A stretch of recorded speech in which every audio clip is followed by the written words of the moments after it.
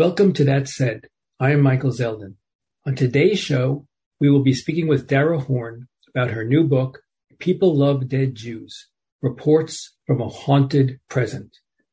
Dara is the author of 5 novels and was named one of Granta Magazine's best young novelists. This is her first work of nonfiction. Dara holds a PhD in comparative literature from Harvard University and has taught Jewish literature at Harvard, Sarah Lawrence College, and Yeshiva University. Dara, welcome to That Said. Thank you so much for having me.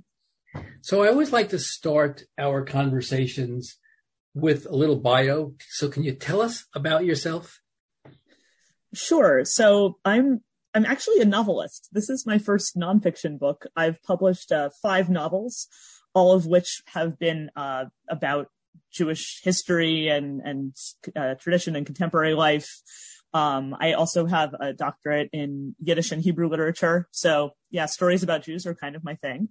But what happens when you are write about these topics is that I spent my whole career kind of avoiding the subject that I write about in this book.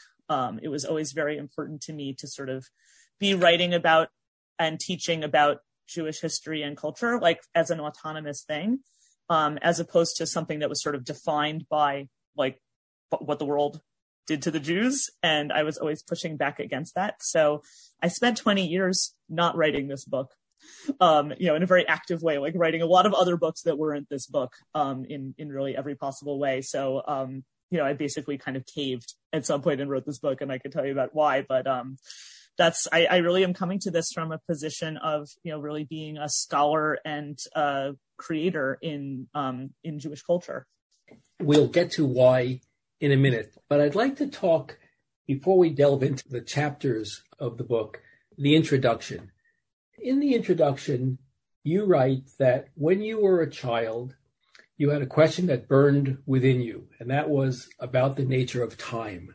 And where did it go? And you say you started writing as a child with a driving force to stop time, the urge to stop time, to preserve those disappearing days.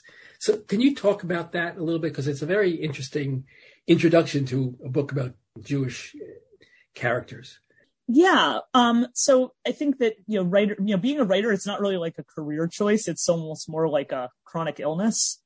Right. It's like something you discover about yourself when, you're 6 years old. It's like, suddenly you find out you have asthma or diabetes and you have to sort of build your life around that. So, I always was writing, but for me, writing was about, as I said in that passage, this urge to stop time. From when I was a child, I sort of was disturbed by this idea that we sort of live in this constant present and that there's this past that we have no access to, right? Like as I expressed it in the book, when I was a child, I'd get into bed at the end of the day and I thought, this day that just happened is gone now. Where did it go? And I later sort of came to understand that this has something to do with my life in America, because I think in American culture, we sort of have this relentless focus on the present, right? We have this idea that, there's this like linear idea of that, history moves in this line of progress. We even have this mythology in the United States that's like, that it shouldn't matter like where you come from or where your parents are from, like that what matters is what you do with the opportunities this country gives you. Like that's what we call the American dream. Whether or not it's true, like this is sort of like this founding legend of this culture is based in this eternal present. And I just sort of, since I was a child was sort of pushing back against that. I always felt this sort of sense of loss. And I think it came from this idea that the sort of this culture I live in was giving me that there's only the present matters. And what I found in Judaism as a child, even, although I wouldn't have been able to articulate it, was exactly the opposite idea, right? It was this idea that there was this sort of, in Judaism, you have exactly the opposite founding legend. It's that like, we all were, standing at Sinai with the Israelites, right? I mean, it's sort of like, every person views themselves as if they came out of Egypt, right? There's this idea of time as being not really linear at all, but sort of like the past is always present. And so I sort of had these two conflicting elements of my identity that really made me into a writer, because I think being a writer comes from sort of recognizing some kind of tension between, either who you are or who you like to be, or the world you're in versus the world you are supposed to be in. And it was that tension that sort of was really clear to me. And that's what I mean by, and that's what I mean by sort of this interest in time. To me, writing was like a technology to preserve disappearing days. And, I did find echoes of that in Jewish tradition, which had a very different attitude toward time than the one in America that I was, in the American culture I was living in. Yeah, you write that in Judaism, rather than being linear, it's more like a spiral of a spiral in which the future was the present, which was essentially the past. And it's an important concept because, as we'll talk about later on, this is very different in Jewish literature than in normal American Christian literature. This present is past, and we're all like archaeological mounds. We all have within us the vanished days of the past. Yeah. Yes. I mean, I think that that's true for everyone, but, not everyone is as aware of it. Right. So, I mean, as I say in the book, I was sort of like, all people have these like sort of hidden pasts within them, whether or not they know it. Right. I mean, that's biologically true. Like genetically, we're all made out of dead people, right? Like every one of your genes is passed down to you by some genetic ancestor, but it's not just that. It's also, we all have this sort of emotional legacy from people who came before us. Like if you think about something that, if something important to you in your life, whether it's a passion or a career or an interest, there probably was someone in your life who kind of turned you on to that interest. So whether that was a parent or a teacher or a friend or someone who was important in your life kind of gave you that excitement and interest in that subject. If you think back in time, there was someone in that person's life who gave them that passion or interest or excitement in some subject. And there was someone before that person. And so it's not just like it's sort of just a genetic or a legacy or something like that. It's like an emotional legacy that we all sort of carry within us, the influences of the people who came before us. And it's very contrary to the sort of mythology we have in America, where it's sort of like, you're supposed to be this like self-made person without a past. And to me, that contrast was sort of just really interesting. And I think, every person has these layers within them. They just, it's just a question of sort of how conscious you are of them.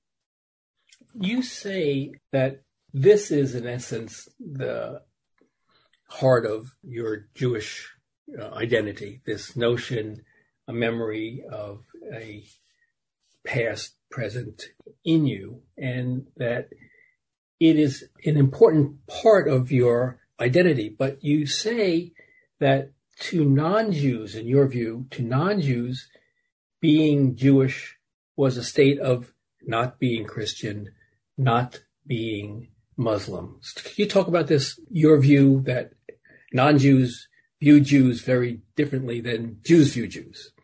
Yes. Well, I mean, look, and I don't think it's like a binary thing where there's like Jews feel this way and non-Jews feel that way. I think there's sort of like a spectrum of how distant or close you are to, living Jewish life, right? I mean, there are people who may be Jewish, but, maybe not have much education in this, and then their education about this is not that different from people who aren't Jewish. But I think that, there's sort of, for me, the meaning in this came from this sort of like historical consciousness. That was what was important to me. There are other people for whom other aspects of this tradition are more important or less important. But sort of what I realized though, was that like, when you see the way that Jews are portrayed in a wider world, it is really about, as I say, a state of non-being. It's like, what makes you Jewish is that you're not Christian, or you're not Muslim, or you're not whatever anybody else is. I mean, I think I said in the book, I think in Britain, more people identify as Jedis than as Jews. It's sort of like whatever you aren't. It's like Jews are just kind of described as like the other, right? And then they become like this metaphor for like, the other in the society. And you see that sort of played out in benign and not so benign ways throughout history. But what you don't see is any interest in exploring like the actual content of this tradition. Like that is like not of interest at all.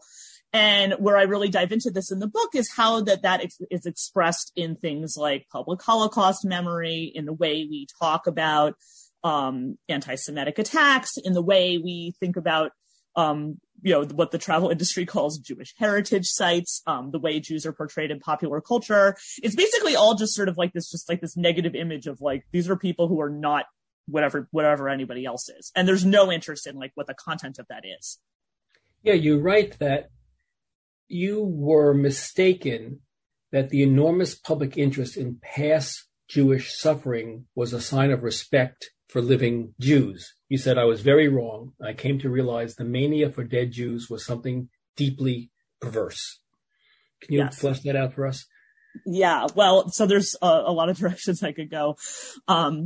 So there is, when I say there's something perverse about this, is that what I realize is that dead Jews are being used as a metaphor.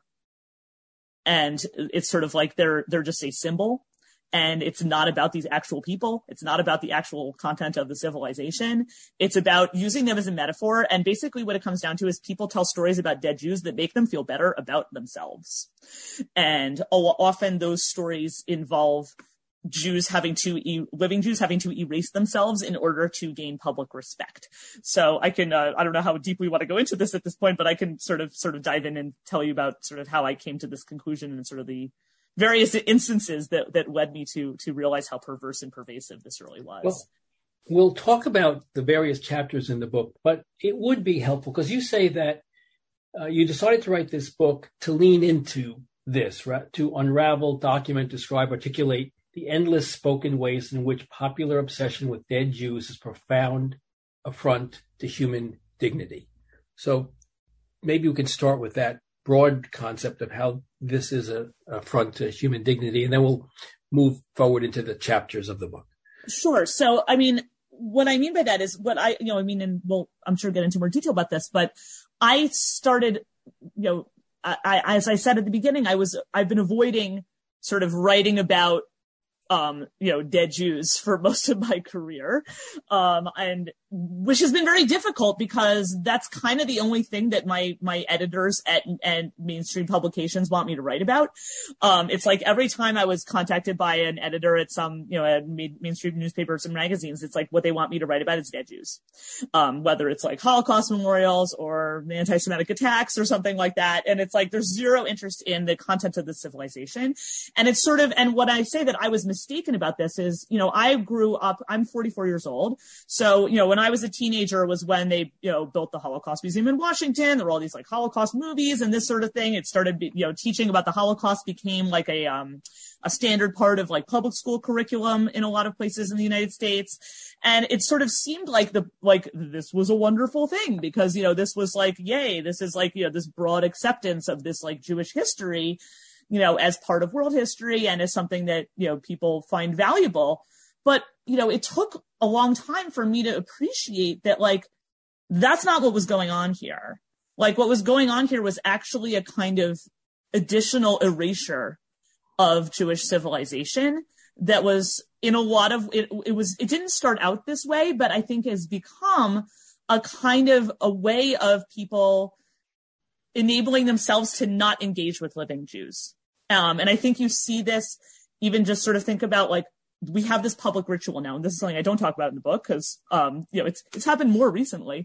We have this public ritual now that like whenever there's some public figure who says something, like vaguely anti-Semitic, what do? We bring them to the Holocaust Museum, right? There's like, it really is like a ritual. And then this person then like, then says like, oh, they feel so sorry and this is so sad. That ritual doesn't make any sense because it does not require that person to engage in any way with living Jews. It's not hard to say that the Holocaust was bad, right? Like, we all like, and that's when I say that there's sort of this, mania for dead Jews and that it's people tell stories about dead Jews that make them feel better about themselves. I came to realize that sort of this like focus on something like Holocaust memorialization, that's something that makes people feel better about themselves because you go to this, you go to these museums or see a film or something like that. And maybe you feel bad about what happened, but I mean, I hope you feel bad about what happened, but you feel great about yourself because like we all look great compared to the Nazis, right? Like that's not a hard bar to clear, right? And so if you think about that, but what that ritual does is it absolves you. And I realized that was what this was being used for. And it is not just about Holocaust memorialization. You see the same thing enacted with, Jewish heritage sites around the world in places where Jews no longer live. You see the same ritual enacted with the way people talk about anti-Semitic attacks now. You see the same thing happen about the way that people talk about Jewish lives that are being lived in the present. And I think I just sort of started seeing this pattern, and I just realized, like, there is something perverse going on, and I wanted to address it, and that's what I leaned into with the book. I'm jumping ahead to the Holocaust. I want to go back to the beginning of the book, but in respect to the Holocaust, what you say, and I mean Holocaust exhibits and heritage sites, you write that dead Jews are only worth discussing if they're part of something bigger, something more, and that's rather a high bar. Unless they're part of a Holocaust, then it's not really as much of an issue. Yes. Well, right. So there's this public ritual where it's like, we have to learn about the Holocaust so as not to repeat it. Like, well, yeah, okay, let's not repeat the Holocaust. But what that has come to mean is that, like, anything short of the Holocaust is kind of no big deal. And you see that, like, there's a point in the book where I talk about this and I say, like, here's a list of things that aren't the Holocaust. And it's everything from, like, doxing Jewish journalists to, like, shooting up a synagogue to, like, expelling Jewish communities from entire countries and seizing all their assets, which happened in 15 countries in the Islamic world in the past 50 years. Not a big deal, right? It's not the Holocaust. Like, it's like, anything short of murdering 6 million people is kind of fine. I am sort of challenging that issue in this book, because to me, this is incredibly perverse. And I think there's something that we're doing here with this memory that absolves people. And that's something that is concerning to me. The way you describe it is, you say anti-Semitism is on the rise, and it's hard to go to a Holocaust museum today without the feeling that something profound has shifted. What exactly do you think is the shift? Okay. So, well, I'm going to speak directly to that aspect of the book. So, the part of the book you're talking about is a piece that I wrote. I actually originally wrote it for the Atlantic magazine. And this was a review I wrote of a Holocaust exhibit that opened in downtown Manhattan, before the pandemic. I think it even was still running in part during the pandemic. So it's fairly recent, the last couple of years. And what I realized was that, a lot of in the 1990s, there were many Holocaust museums and exhibits that opened all around the United States. And these were things that were made largely by the Jewish community. These were usually created by Jewish philanthropists or not-for-profit groups. And their goal was really basically to inoculate the American public against anti-Semitism. That was sort of the premise of this. As I put it in the book, there's something kind of hopeful about these projects, right? Because as grim as they were, they had this sort of idea that they were, for lack of a better word, effective, right? Like that this was, people would come to these museums, learn what the world had done to the Jews, learn where hatred can lead, and then they would stop hating Jews. And so what's interesting to me is that now you have 30 years later, sort of like, levels of anti-Semitic attacks and things like that are much higher now than they were 30 years ago. And so, but what's also so that's one thing that has shifted. But the other thing that has shifted is this Holocaust memorialization is now coming from a different place. So this exhibit that I wrote about in the book actually is created by a for-profit European company whose business is blockbuster museum shows. Their other most famous exhibit that this company ever made was an exhibit called the Human Bodies exhibition. This was very big. I don't know if they had it in Washington or where you are, but this was an exhibit about 15 years ago that was in many American cities. It was in cities overseas too, where they had human cadavers. Did you see this exhibit? It was like there were like human bodies, physical human cadavers that they had like cross-sectioned and dyed in different colors. It was like to teach people about anatomy. It was later revealed they got the bodies from the Chinese government. I mean, this is like a very controversial exhibit. This is the same company, for-profit company, that's making this Auschwitz show in New York. They also have a very popular show about the Titanic. And as I put it in the book, I'm like, of course, this isn't a disaster porn company. It's an education company. Who could argue against education? Well, I mean, I'm here to argue against education. Something has changed here where these people, where now it's like dead Jews are just sort of like used as this like metaphor for like the limits of civilization, which do not, and it doesn't, and then again, it's sort of like this, there is this erasure going on. And that to me was shocking that now you have a for-profit European company that is basically selling tickets to Auschwitz. And I mean, that sort of, to me, is a very big shift from when this was something that was built by the Jewish community. You have a chapter in the book about frozen Jews, and yes. It seems in some sense appropriate to this part of the conversation. So maybe you can talk about it, because it's similarly selling Jewish heritage for a profit. Yes. So this is the chapter I have, Frozen Jews. It's about a city called Harbin in China. This city is south of Siberia, north of North Korea. It's as awesome as it sounds. And what's unusual about this city is that this city was basically built by Russian Jews. In 1896, the Chinese government gave the Russian government a concession to build like a branch line of the Trans-Siberian Railroad deeper into China. The Russians needed to build like an administrative center for this railroad. They needed to build a town. They needed educated Russian-speaking entrepreneurs to buy this, to build this town for them. And they're like, the problem is, who the heck wants to move to Manchuria, which is the traditional name for this region of China? They're like, hello, Jews. Would you like to live without anti-Semitic restrictions, but not have to be a bottom feeder in a New York City sweatshop? Awesome. We have an option for you. You can move to Manchuria. And 20,000 Russian Jews moved to Manchuria and built this city. They built all the infrastructure of this city. And so this is the beginning of the 20th century. You already know this story has to end badly. There are like a series of regimes that come into power that basically make life more and more impossible for this community, until the last Jewish family in Harbin is evacuated by the Israeli government in 1962. Today, there is one Jew in Harbin who's a man who's originally Israeli. He settled there 20 years ago. He's a professor at university there. But so this is a city. I mean, this is a large. I mean, this is like many Chinese cities you have never heard of. It has 16 million people in it. It's bigger than New York. This city with one Jew in it has now invested $30 million in restoring Jewish heritage sites. Meaning they're, renovating these like synagogues. They've renovated the cemetery. They've like rebuilt, they put like the heritage plaques on all these various historic homes. And what's amazing about this to me is that they said the quiet part out loud. And what I mean by that is they held conferences. One was called the International Forum on, wait for it, Economic Cooperation between Harbin and the World's Jews. The World's Jews. I could not make this up.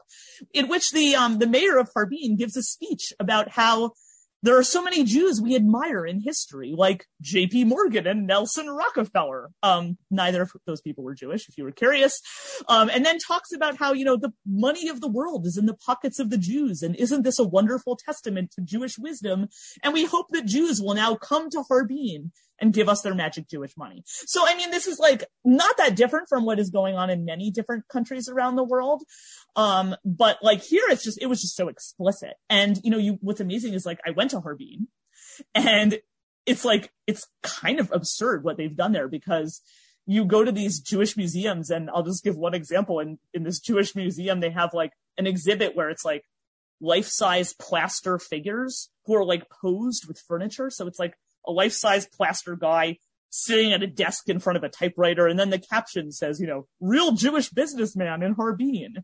And then like you walk down the street and there's like plaques on the sides of the building. They're like, this house was built by a Jew, right? I mean, and it's just sort of this it's just this like kind of crazy absurdity, but it's not that different from what you see a lot of places doing with this kind of Jewish memory. Like, these places weren't that excited about the Jews when they actually lived there. In fact, they expelled them and seized all their assets. But now it's like, hooray, Jewish heritage. Who doesn't love Jewish heritage? Well, they love it a lot more when there are no actual Jews there. Chapter 1 of the book is entitled Everybody's Second Favorite Dead Jew. And it's about Anne Frank. So the first sentence of this first chapter says, people love dead Jews. Living Jews, not so much. So tell us a little bit about the Diary of a Young Girl and Anne Frank and your assessment of how history has treated the Anne Frank story. Sure, but it's not even history, actually. It's much more contemporary than that. And this is, in fact, the incident that led me to write this book, because what happened was I was asked by Smithsonian Magazine in 2018 if I would write a piece for them about Anne Frank. And I got that request, and I just felt this overwhelming sense of dread because I thought, wow, I really don't want to write an essay about Anne Frank. And, the logical thing would be to like turn this assignment down. But, I'm a writer, so I'm not a logical person. I don't make logical choices. And I just thought, this is interesting. Why don't I want to write about this? Because I had never really articulated this for myself before. I mentioned earlier, like I spent 20 years not writing about this topic or avoiding it as best I can. But I thought, why do I feel so uncomfortable with this? Because as a writer, I know that the uncomfortable moments are usually where the story is. And I remembered at that point a news item I had seen about an incident that had happened at the Anne Frank Museum in Amsterdam. This is, of course, this museum. This is where, Anne Frank, this teenage Jewish diarist, and her family and several other people were hiding from the Nazis. And there's these like tiny secret rooms where they were hiding. The building where these rooms are is now this like blockbuster museum. They have, 2 million visitors a year, before COVID. And so this was in 2018. The news item I had seen was about a young Jewish man who works at this museum. And the museum would not allow him to wear his yarmulke to work. They made him hide it under a baseball hat. And he then appealed this decision to the board of the museum. The board deliberates for 4 months and then relents and lets him wear his yarmulke to work. And I had seen this news story, and I had just thought, 4 months is a really long time for the Anne Frank house to ponder whether or not it was a good idea to force a Jew into hiding.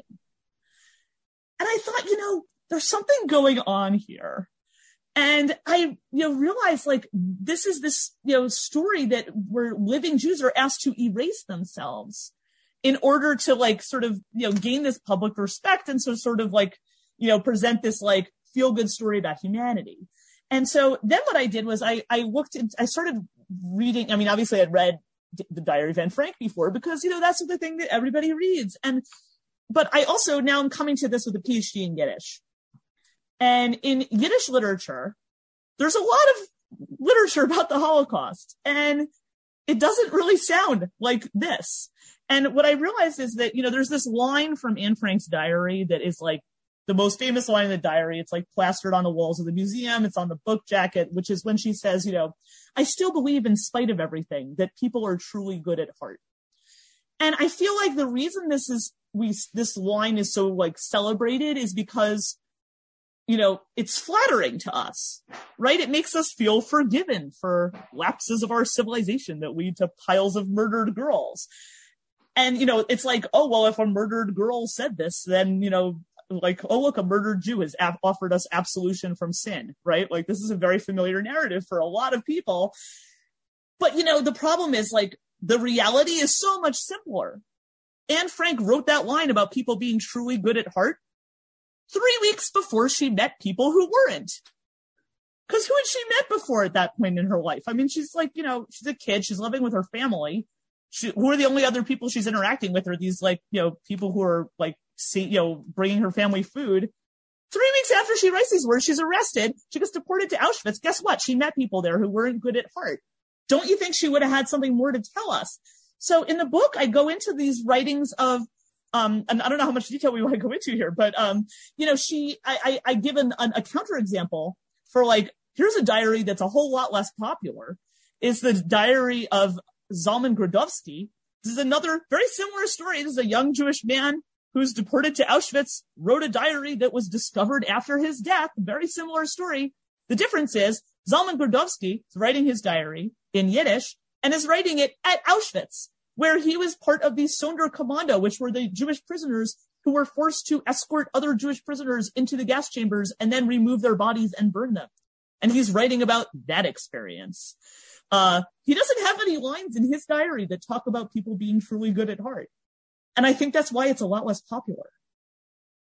You write of Anne Frank, it is far more gratifying to believe that an innocent dead girl offered us grace than to recognize the obvious, that this is not really a Holocaust book. She wasn't writing about the genocide because it wasn't in her presence. Correct. when she says people are really good at heart, we get to tap ourselves on the back and say, oh, yeah, there was the resistance and there were the righteous Jews, and aren't we good at heart? But of course, statistically, that's not what the Holocaust was about. And the number of righteous Jews were few and far between. And righteous Gentiles, I think you meant to say. Right, what did I say? Righteous Jews? Yes, righteous Gentiles, yes.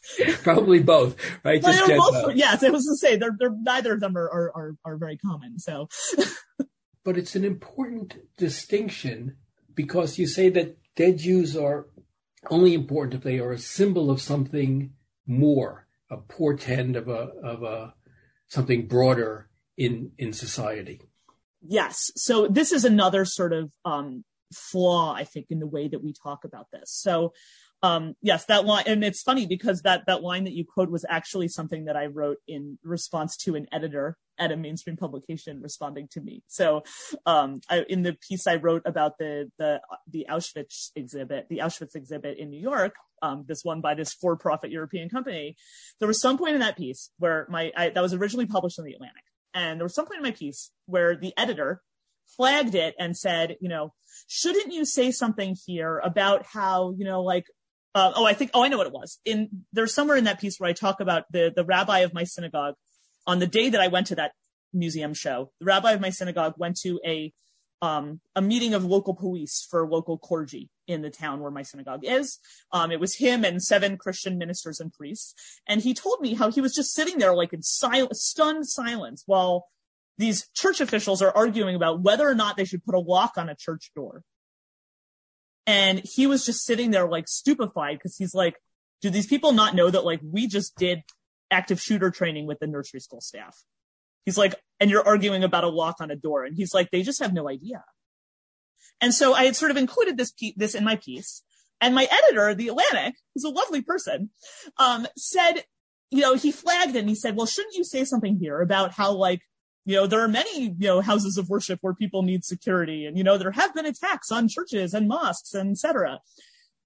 And I actually wrote my response to his edit, which is in the book, is, I just want to apologize here and point out that, yes, this rabbi and I both know that there are other houses of worship that have required security and have been victims of hate crimes. Yes, this rabbi and I both know that other people have been persecuted too. And this degrading need to recite these middle school obvious facts is in fact part of the problem, which is that that dead Jews are only important if they represent something more. Now, this comes to, and I think that this is part of this idea that Jews have to erase themselves in order to gain public respect. We are not interested, there's another so I gave that example of the quote from Anne Frank, which is like plastered on walls. I don't talk about this in the book, but another quote that you often see about the Holocaust is this, what is the guy's name? Reinhold Niemöller.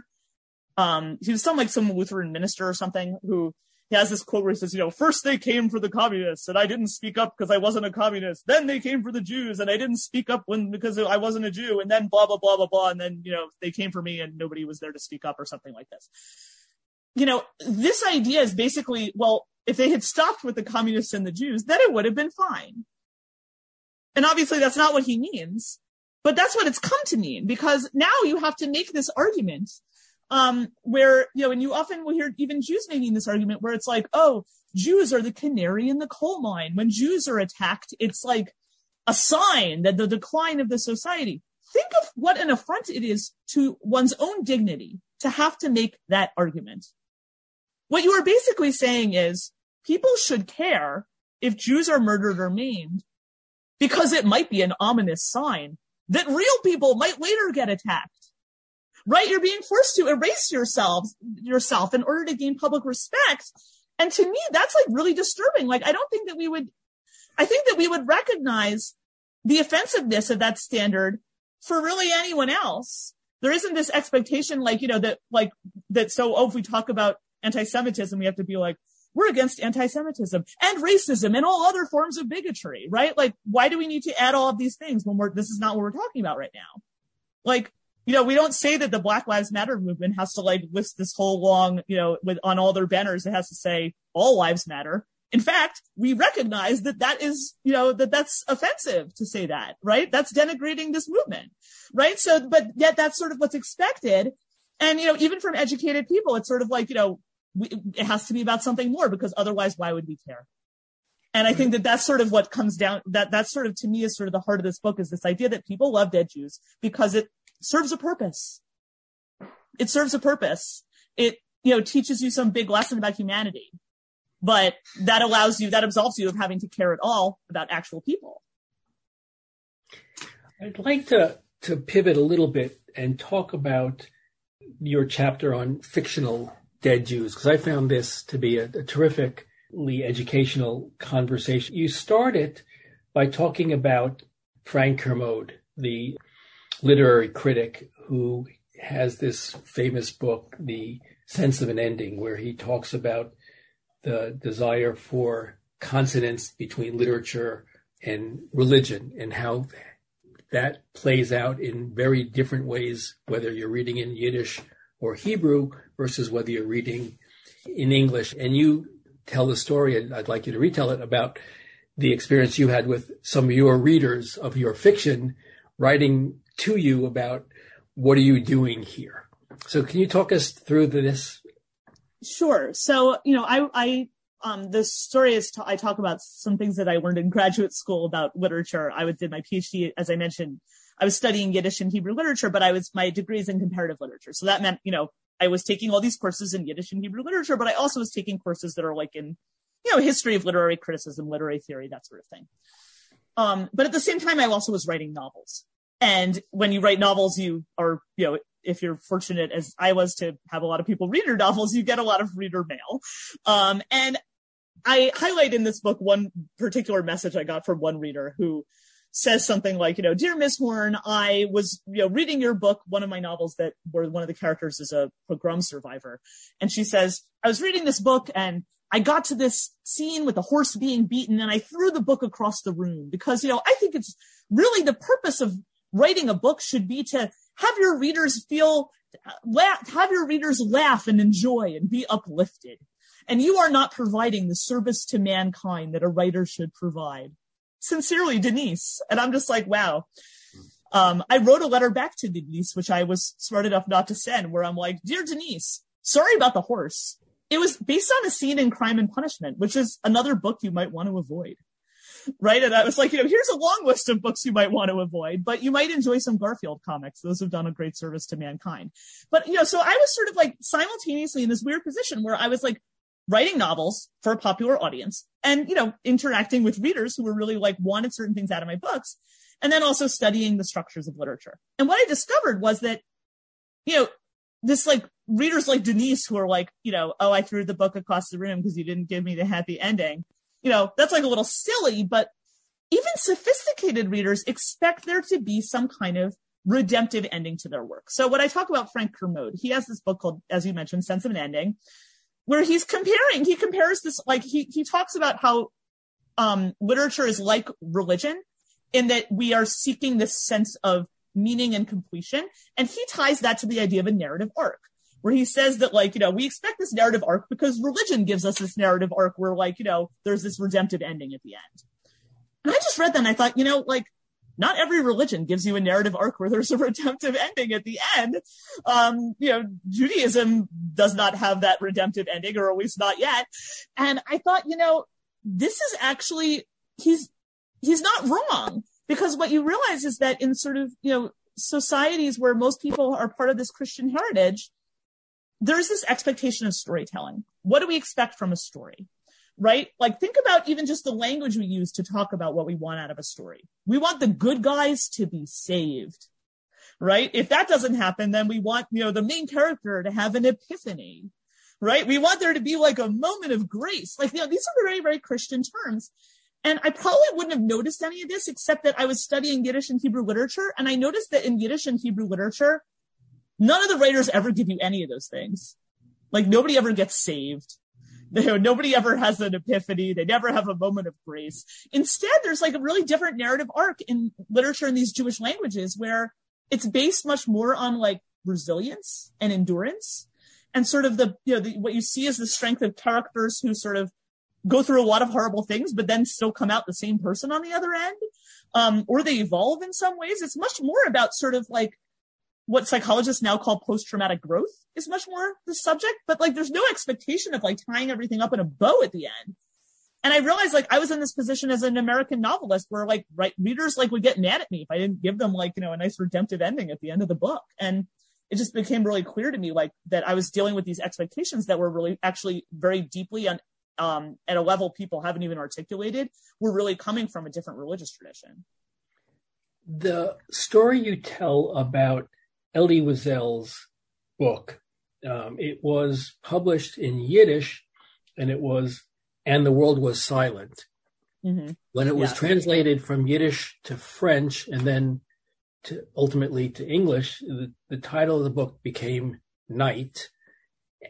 And it's interesting in respect of what we're talking about, how in Jewish storytelling, there's sort of a kind of realism that comes from humility, from the knowledge that one cannot be true to the human experience while pretending to make sense of the world.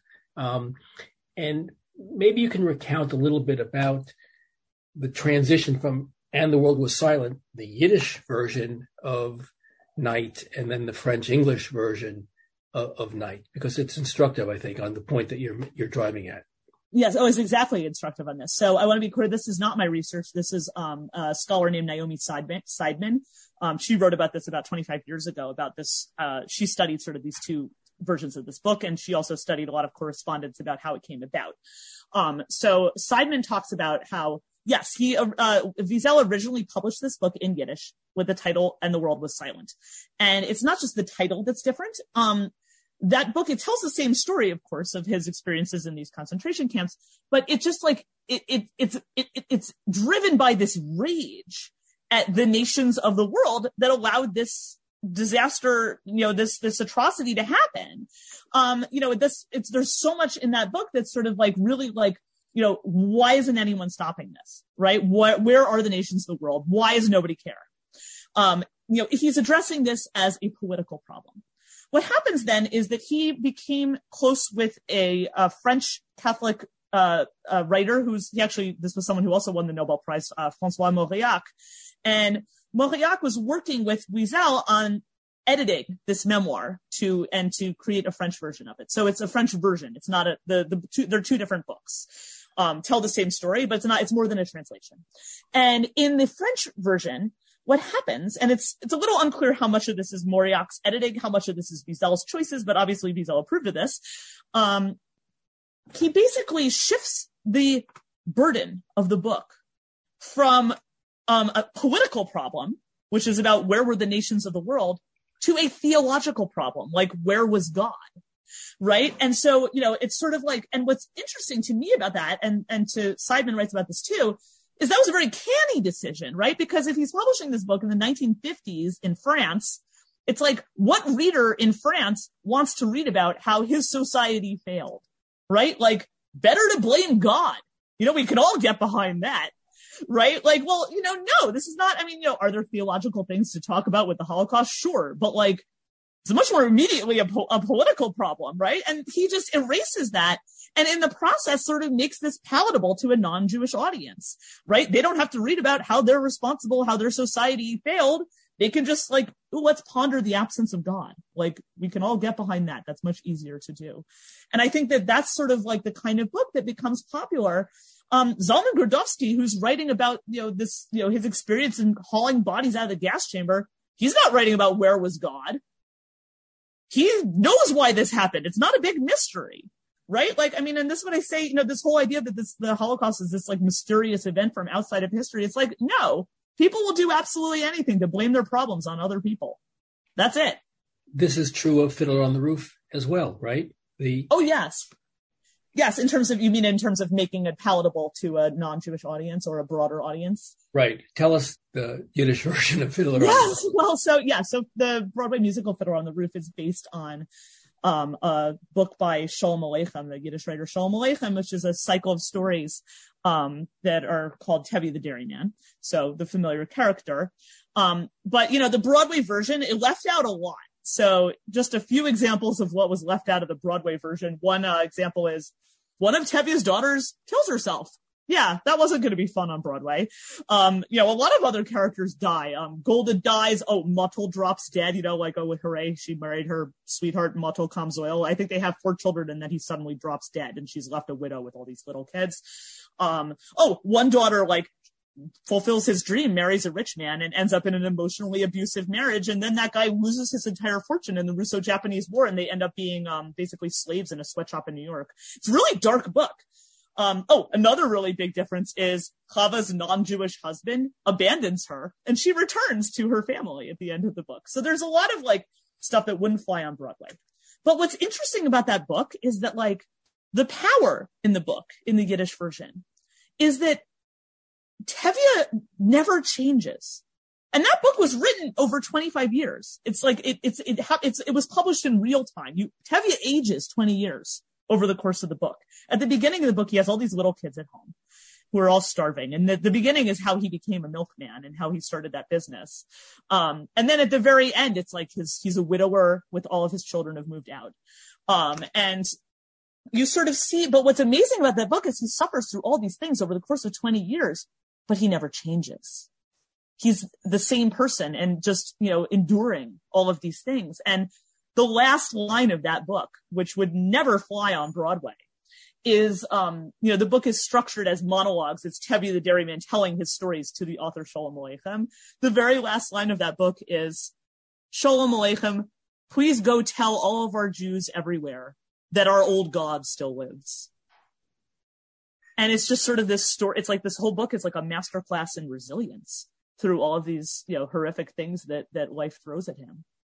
And that's the essence of Jewish literature written in Hebrew and Yiddish. And from that, you go on to talk a bit more. I'm sorry to stay focused on this part of the book because there are a lot of other things, but this really interested me a lot, which is your conversation about Holocaust novels. And if you can flesh that out for us, that would be wonderful. Sure. So, there's been this proliferation in recent years of Holocaust fiction. And this is another place where I think you've seen a shift. So I talked earlier about how the Holocaust museums that were built 30 years ago were built by the Jewish community, largely by Jewish nonprofit groups and things like that. There's sort of this educational process. And I think that was true also, Holocaust literature that was written, 30 years ago or more was mostly written by Jewish authors, often either people who themselves were survivors or who had survivors in their families. Now you have this proliferation of Holocaust fiction, a lot of which is written by non-Jewish writers. And I'm not claiming that you need to be Jewish to write about these things, but these stories tend to be what my reader Denise would love. They were uplifting, right? They're about Christian rescuers, right? Who come in and save these hapless Jews, and they've thus inspired us all, right? They're about these inspiring stories about the wonders of humanity coming through. And the problem with these stories is that first of all, they're statistically insignificant, right? The number of Christian rescuers, unfortunately, was statistically insignificant. Quite frankly, the number of Holocaust survivors was statistically insignificant, right? I mean, the story of Holocaust survival is extremely atypical and in a sense meaningless in terms of how to understand this event. So that's the first aspect of it, which is extremely misleading for an American public or for a broader public. I mean, these books are published all over the world. But then the other thing is it just becomes this sort of cheap sentimentalization because these stories, if the story of the Holocaust is uplifting, it's not a story about the Holocaust, right? It's a story that's told to make you feel good about yourself. And what I do in the book is I compare it with what would a novel about the Holocaust look like in a Jewish language? And I introduce my readers to this monumental work by the Yiddish writer Chava Rosenfarb called The Tree of Life, and it is available in English translation. This is a novel. It's about the Lodz ghetto. It's about she did survive the Łódź ghetto herself. She published this book, I think, in the 1970s. So it is something that's written, many years later, but it is a novel. It's not just her life. There are 10 main characters in this book, and they are from all walks of life. There's wealthy people, poor people, religious people, secular people. There's like communists, socialists, Zionists, right? And you see all these different characters and how they interact with each other. And they're all adults. First of all, right? Like, this isn't about like some child who is hidden and who's so sweet, right? These are all adults who are making adult choices. The whole first volume of the book takes place before they go into the ghetto. So you see who these people are before sadists take over their lives. Sadists then take over their lives, and they're the same people as they were before, just in horrific circumstances. And you see them making choices and moving through their lives under these horrific circumstances. And people start dying, and people start getting tortured to death, and people start being murdered, and characters you care about start falling like dominoes. I mean, one major character ends up castrated, right? I mean, and there's nothing holding back here. I mean, and you're reading this and it's just terrible. I mean, it's very, very hard to read. It doesn't end with an inspirational quote. There is nothing about the wonders of humanity in this book, but it is a miraculous book. It enlarges your life as a reader. Suddenly your life as a reader comes to contain these people's lives, and you understand them as adults who are part of a flourishing civilization that was destroyed. And that's what is missing from all of these sort of like light Holocaust fiction that we have now that gets turned into Netflix movies. It's like, yay, look, there's somebody inspiring who's makes us all feel great about ourselves and also doesn't require us to learn anything about Jewish civilization. You write about these Holocaust novels, and I said, in addition to their wonderful non-Jewish characters, these books are invariably populated by the sort of relatable dead Jews whom readers can really get behind, the mostly non-religious, mostly non-Yiddish speaking ones whom noble people tried to save, and whose deaths therefore teach us something beautiful about our shared universal humanity, replete with epiphanies and moments of grace. I mean, and then I think my next line is the fact that this was the experience of approximately no people who went through the Holocaust is both, I think I said, insignificant and irrelevant. Right. Inconvenient and irrelevant. Yes. Well, because, what is elided. And then, I talked about how these sort of public memorializations require Jews to erase themselves, and they require an erasure of Jewish culture. I used to say this to people at my public talks when I would speak about my novels. I often would ask my readers, how many people here can name 3 concentration camps? And that's usually something that a lot of readers can do. I would then ask those same readers, how many people here can name 3 Yiddish writers? 85% of the people who were murdered in the Holocaust were Yiddish speakers. This is a famously literary culture. Why do we care so much about how these people died if we don't care at all about how they lived?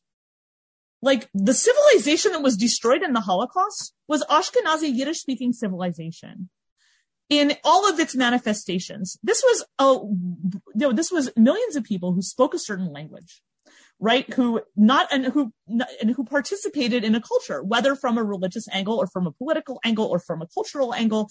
I mean, this was like, a whole world that was destroyed. And that is the world we do not care about at all, because if you notice all of those like popular Holocaust novels, it isn't about people living in that world. And this is something actually I talk about. I have, in addition to this book, I also have a podcast, which is called Adventures with Dead Jews, because of course the world's love for dead Jews is far too vast to fit in one book. And so in my podcast, I do have one episode where I talk about the Holocaust Museum in Washington and their children's exhibit, which is an exhibit called Daniel's Story, which is basically about a German-speaking kid in Frankfurt who, you go and you walk through his house, right? It's like you see he's got his soccer trophies, and then there's like his dad's war medals, and then, whatever, then the next room you go to the ghetto or whatever, you follow this kid through his life. But what's amazing to me now, looking back at it, is like, why do we have this kid's soccer trophies on the shelf? Why don't we have his copies of the Talmud? Or why don't we have his uniform from his socialist scouting organization, or his songbooks from his Zionist youth group, right? Why do we have dad's war medals from the German army? Why don't we have dad's tefillin, right? Like ritual objects dad uses when he prays. Or why don't we have dad's tickets to the Yiddish theater, right? Like, that's what was destroyed in this genocide, right? That's the culture that was destroyed. But in a sense, like, we're destroying it too, because we don't want, we're working so hard on this idea that, like, Jews, we should care about Jews because they're just like everyone else, right? And I think that's the real flaw in the premise of diversity that we have in this country, where we have taught people, we have had like a whole generation of anti-bigotry education, where the whole premise is you shouldn't hate these people in this whatever group it is because they're just like everyone else. But that's actually an erasure, right? Because what you're basically saying is like, well, if they aren't just like everyone else, then it's totally fine to hate them. It's interesting. You have a section in the book which I call the heart of anti-Semitism. And you write that, and this sort of takes us to current times as well, you write that the Bible's famous call for freedom, let my people go, is nearly always followed by a second phrase, so they may serve me. And you say the only purpose of freedom, therefore, is to enable people to voluntarily accept divine laws that welcome strangers, loving one's neighbors, accepting responsibility for creating civic society with mutual obligation. And the problem that we have now is that anti-Jewish theories that motivate anti-Semitic violence has at its core a real fear of freedom that we just articulated. Maybe you can talk about this real fear of freedom theory that you articulated in the book. Yes. Well, so to go back to that biblical concept, right, is that, the basic idea is that, the biblical premise is that you're accepting divine law out of your own free will, right?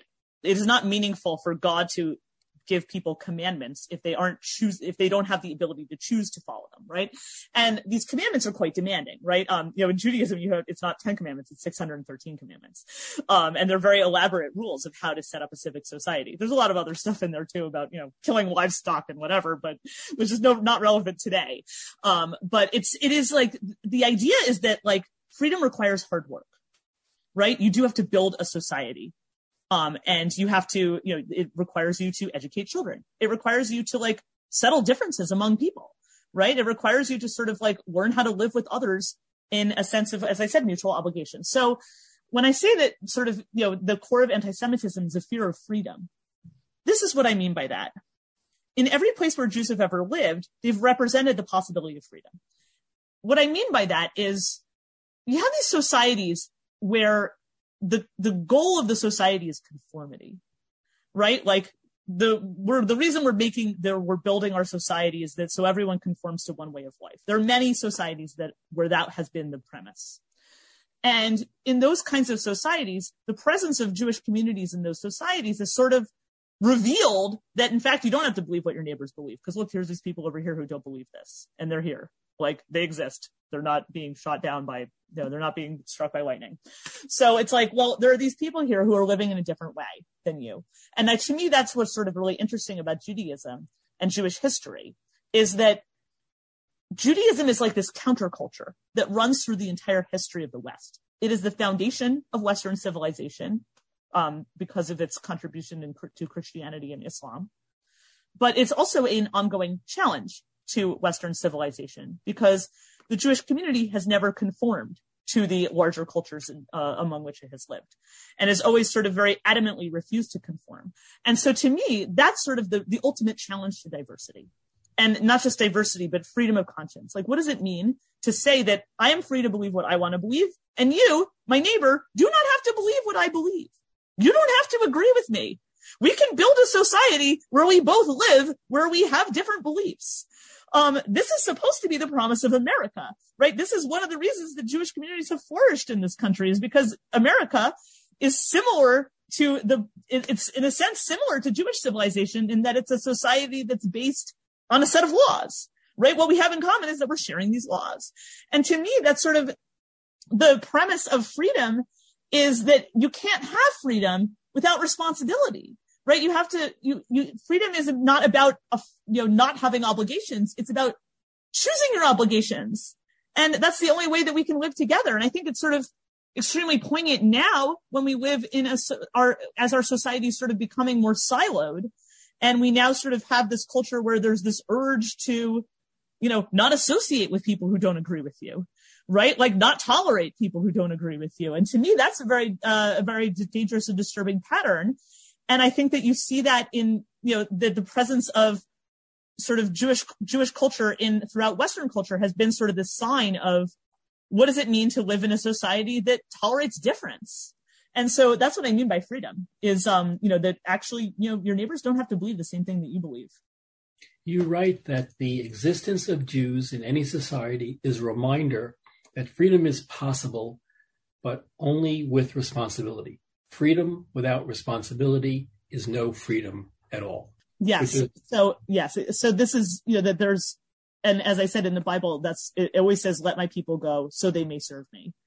And this is sort of, so that there's this premise that we have to set up a society that has a set of laws and that it requires work, right? Like it's actually really difficult to set up a civic society. It requires a lot of things that are really difficult, like educating children. Like that's really hard. It requires building a set, it requires welcoming strangers. Like that's hard. People are suspicious of strangers, right? Like what do you do about welcoming, there's many, many laws throughout the Bible about how do you treat a stranger. This is sort of, and these laws become very important in Jewish life as well. So, this, obviously this is the sort of the core of Jewish life is this idea of like what are the elaborate laws that we're going to set up to make a civic society possible? And how are we all going to undertake those obligations? That is really that is the premise of Judaism. And in a lot of ways, those premises of Judaism are what made, Christianity and Islam possible, right? I mean, that's sort of like, this idea of a society that's bound by this set of agreed, what we call in Judaism, a covenant is in a sense the premise of many of these other great monotheistic religions too.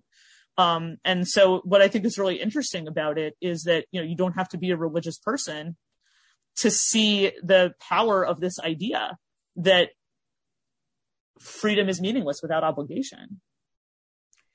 You end the last sentence of the introduction by saying, this book explores the many strange and sickening ways in which the world's affection for dead Jews shapes the present moment. I hope you will find it as disturbing as I do. And it was not a disturbing book. I mean, it was disturbing, but it was an important book. And I don't want to leave our listening audience on a note that is so down that we're experiencing a resurgence in anti-Semitism in America, which we are with the synagogue in Pittsburgh and in San Diego and marches in Charlottesville. So if I'd like to end this, if you would, by you're talking a little bit about the Daf Yomi undertaking that you're going through, because I think that's a very nice way to end. Sure. So, this was a point it was just before the pandemic. There was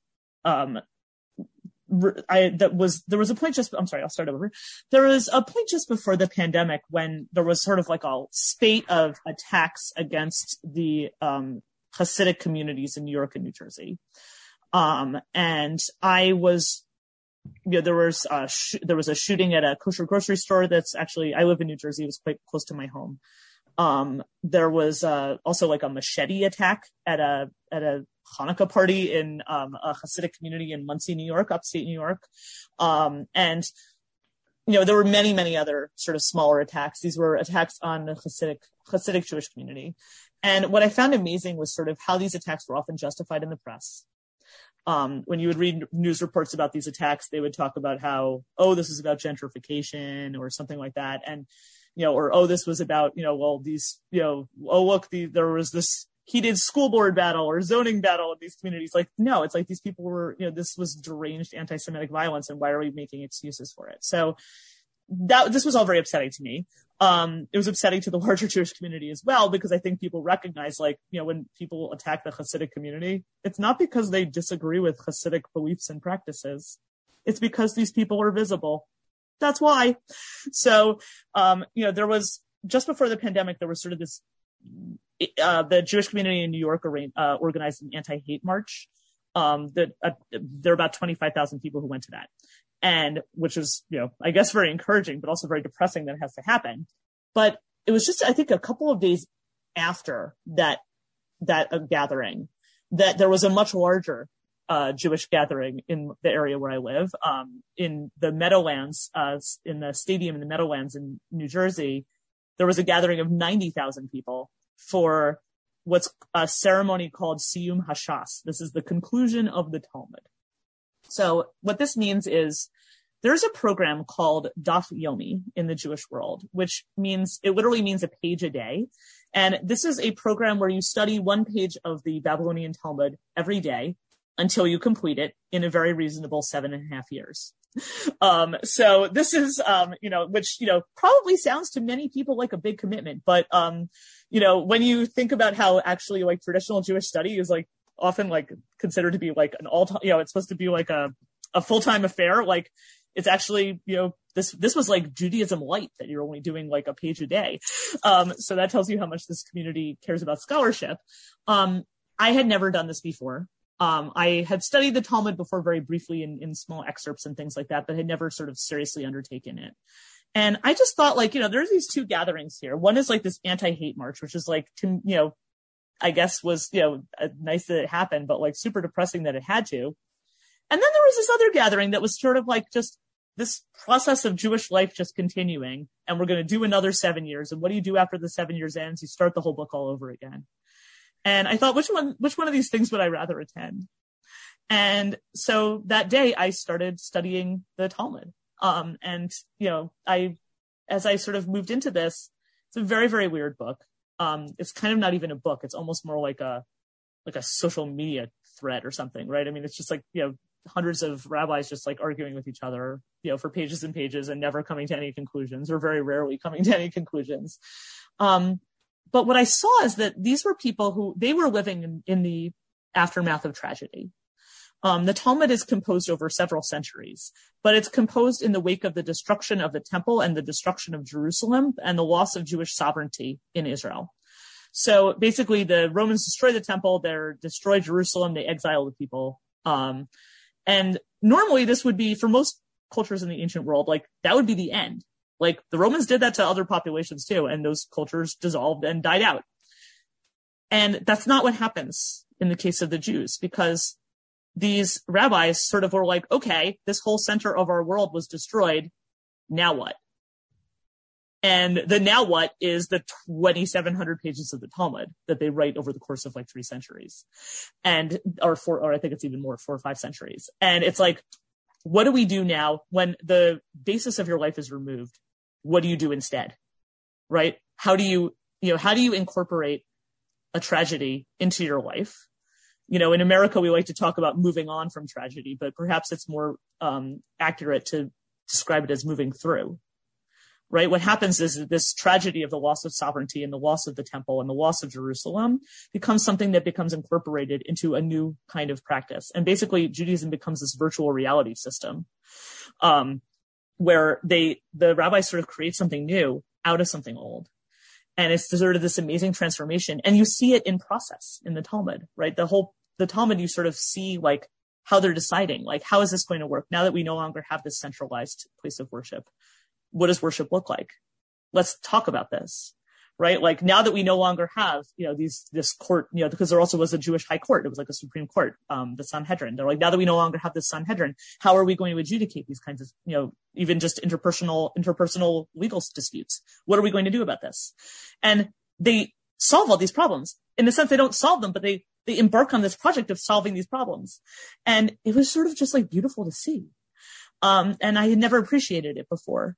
But then I sort of saw like the ability these people have to enter into this, as I called it, this masterclass in resilience. And that was what I found so enchanting about it.